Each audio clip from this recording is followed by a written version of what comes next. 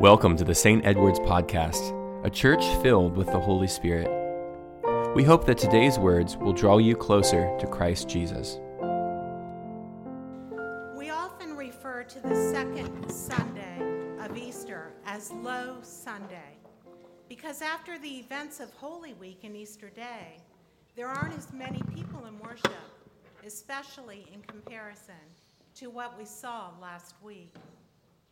Today can also be referred to as Thomas Sunday. Every year at this time we read the same reading from the Gospel of John about doubting Thomas. Our perception of the disciples is that they were holy men, and there is no doubt that they were. But it seems their faith was not fully manifested until Jesus was resurrected and appeared to them. In fact, there are several times in the scriptures that Jesus predicts not only his death, but that he will rise again. The Gospel of Mark, the words of Jesus speak right to this event.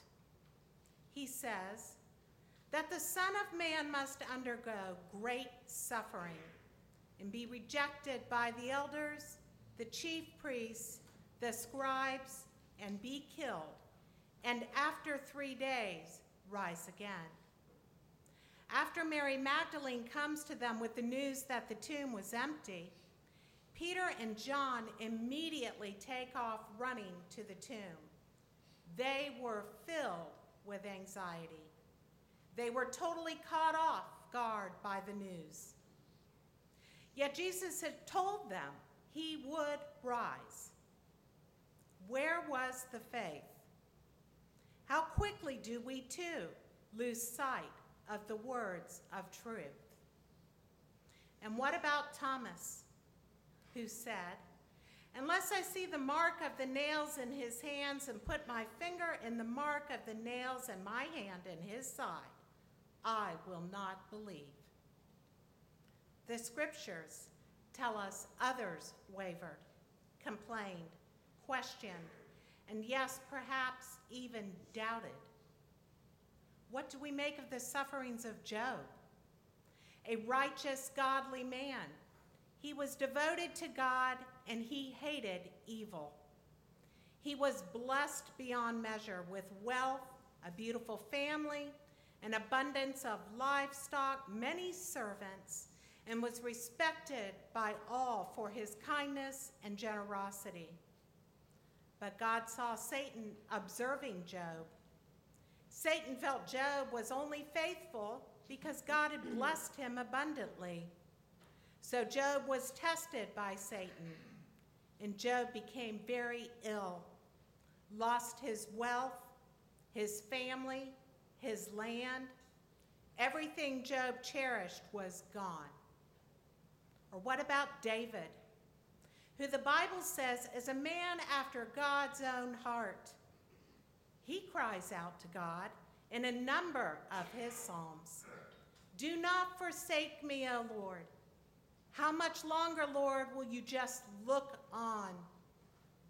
Rescue me from their attacks. Save me from these lions." As we reflect back on these examples and we look at their outcomes, we know Job is restored, and not just restored, but abundantly with more than what he started with. And David, the writer of the Psalms, well, he is quick to move from one side of the pendulum to the other, as we read his words in the very same psalm in which he candidly opens by means of lamenting. Only 6 or 7 verses later is he praising and thanking God for his faithfulness. Often we too go from one extreme to the other, depending on our situation, our feelings, our emotions. God can handle our doubt. Now let us gaze our eyes at our Lord and Savior Jesus. We see the perfect illustration of radical love as displayed on the cross. that he would take on our unholy sins, and as a result receive the judgment and punishment of God for our sins, both yours and mine, he, even in his beaten and bewildered state, goes on believing in God, although it appears he is nowhere to be found in that moment. We certainly know that outcome. We just celebrated the resurrected Jesus. He is alive. This is a fact. Along with the truth of the gospel, which enables us to dispel our doubt, here lies our hope. God knows the beginning and he knows the end. He knows everything in between, as it relates not only to Job, David, and Jesus, but each of us. He is up close and personal. He is not aloof.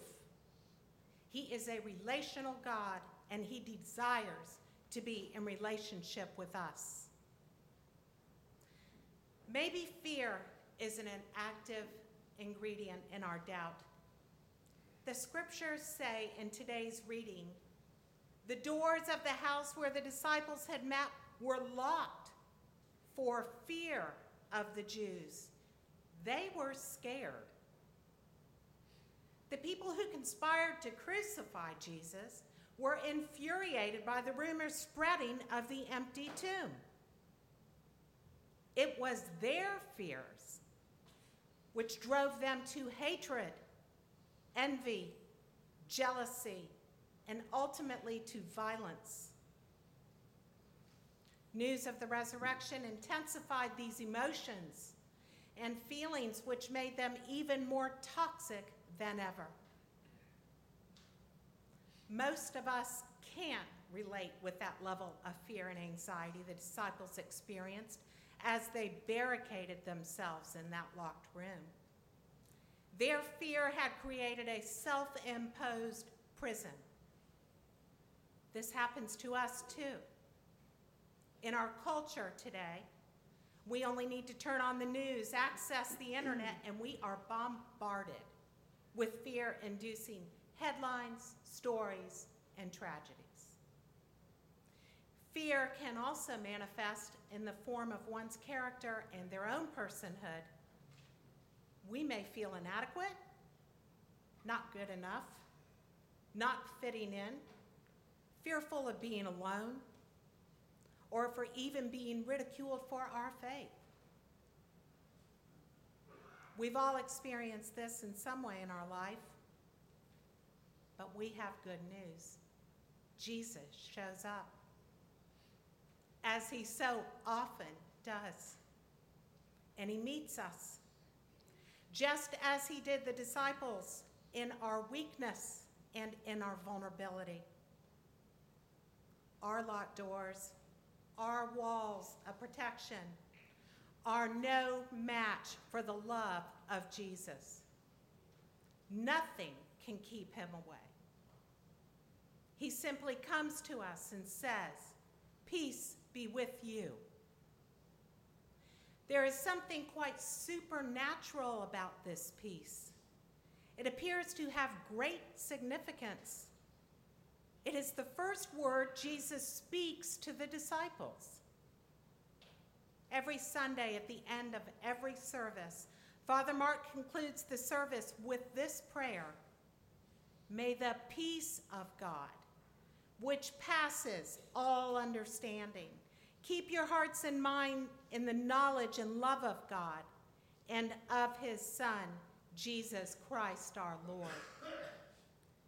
This peace of God truly does pass human understanding. And it is only experienced by means of God's grace. And Jesus provides it to us freely. There are no contingencies. And once we accept this peace, we are changed. Let not our minds become perplexed trying to understand it. It can coexist in every difficult situation. God wants us to open our hearts, receive it, and accept it, and allow ourselves to be open to it and renewed. We must allow ourselves to be vulnerable to him. Peace changes our view, and we see things differently. We see them through the lens of love. It is this place where we are used as God's instruments, his vessels, for the growth of his kingdom. Just as Jesus breathed on his disciples and said to them, "Receive the Holy Spirit," as we see in the gospel reading of John this morning, he too breathes on us. It is through the gift of the Holy Spirit which brings that sense of the divine presence within us, creating a freshness of hearing, seeing, and feeling. God's peace changes everything. Just as Jesus broke open the tomb, he knocks down the doors to our self-made prisons. Our call is simply to join him. Just as the disciples were trapped in their self-imposed prison, Christ breaks down the doors and provides his assurance and peace. We also are called in the same way.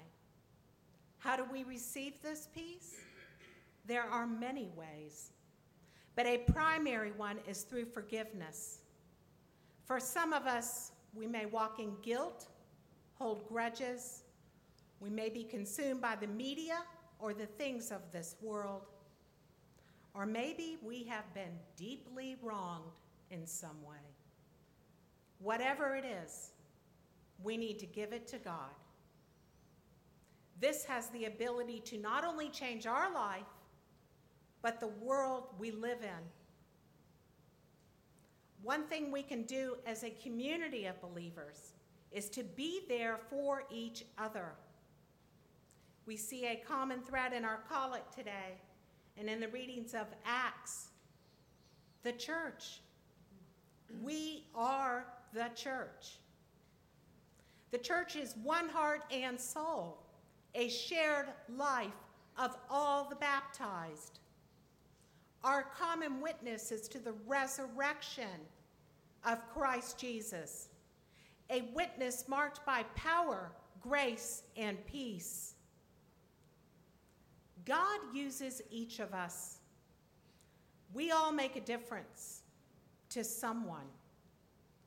We must never doubt this. We are uniquely created for a purpose. Psalm 139 tells us we are fearfully and wonderfully made. This needs to sink into our bones. May we make the decision that we are going to believe God, who loves, provides, and cares for us. He is in control of our life at all times. Let us make the decision to trust him and not to get too comfortable in our self-made fortress. Let us have the courage and faith to walk through the open door and be moved by the power and peace of Christ to the next step of the journey he has for you and for me. Fear not, says Jesus, for I am with you. Amen. Thank you for joining us in this conversation today. We will continue to pray that our teachings are impacting you for the kingdom of God. If you'd like to learn more about our community, you can find us on stedwardsepiscopal.com or on Facebook. And of course, we'd love for you to visit us in beautiful Mount Dora. May God's grace fill you as you go in peace.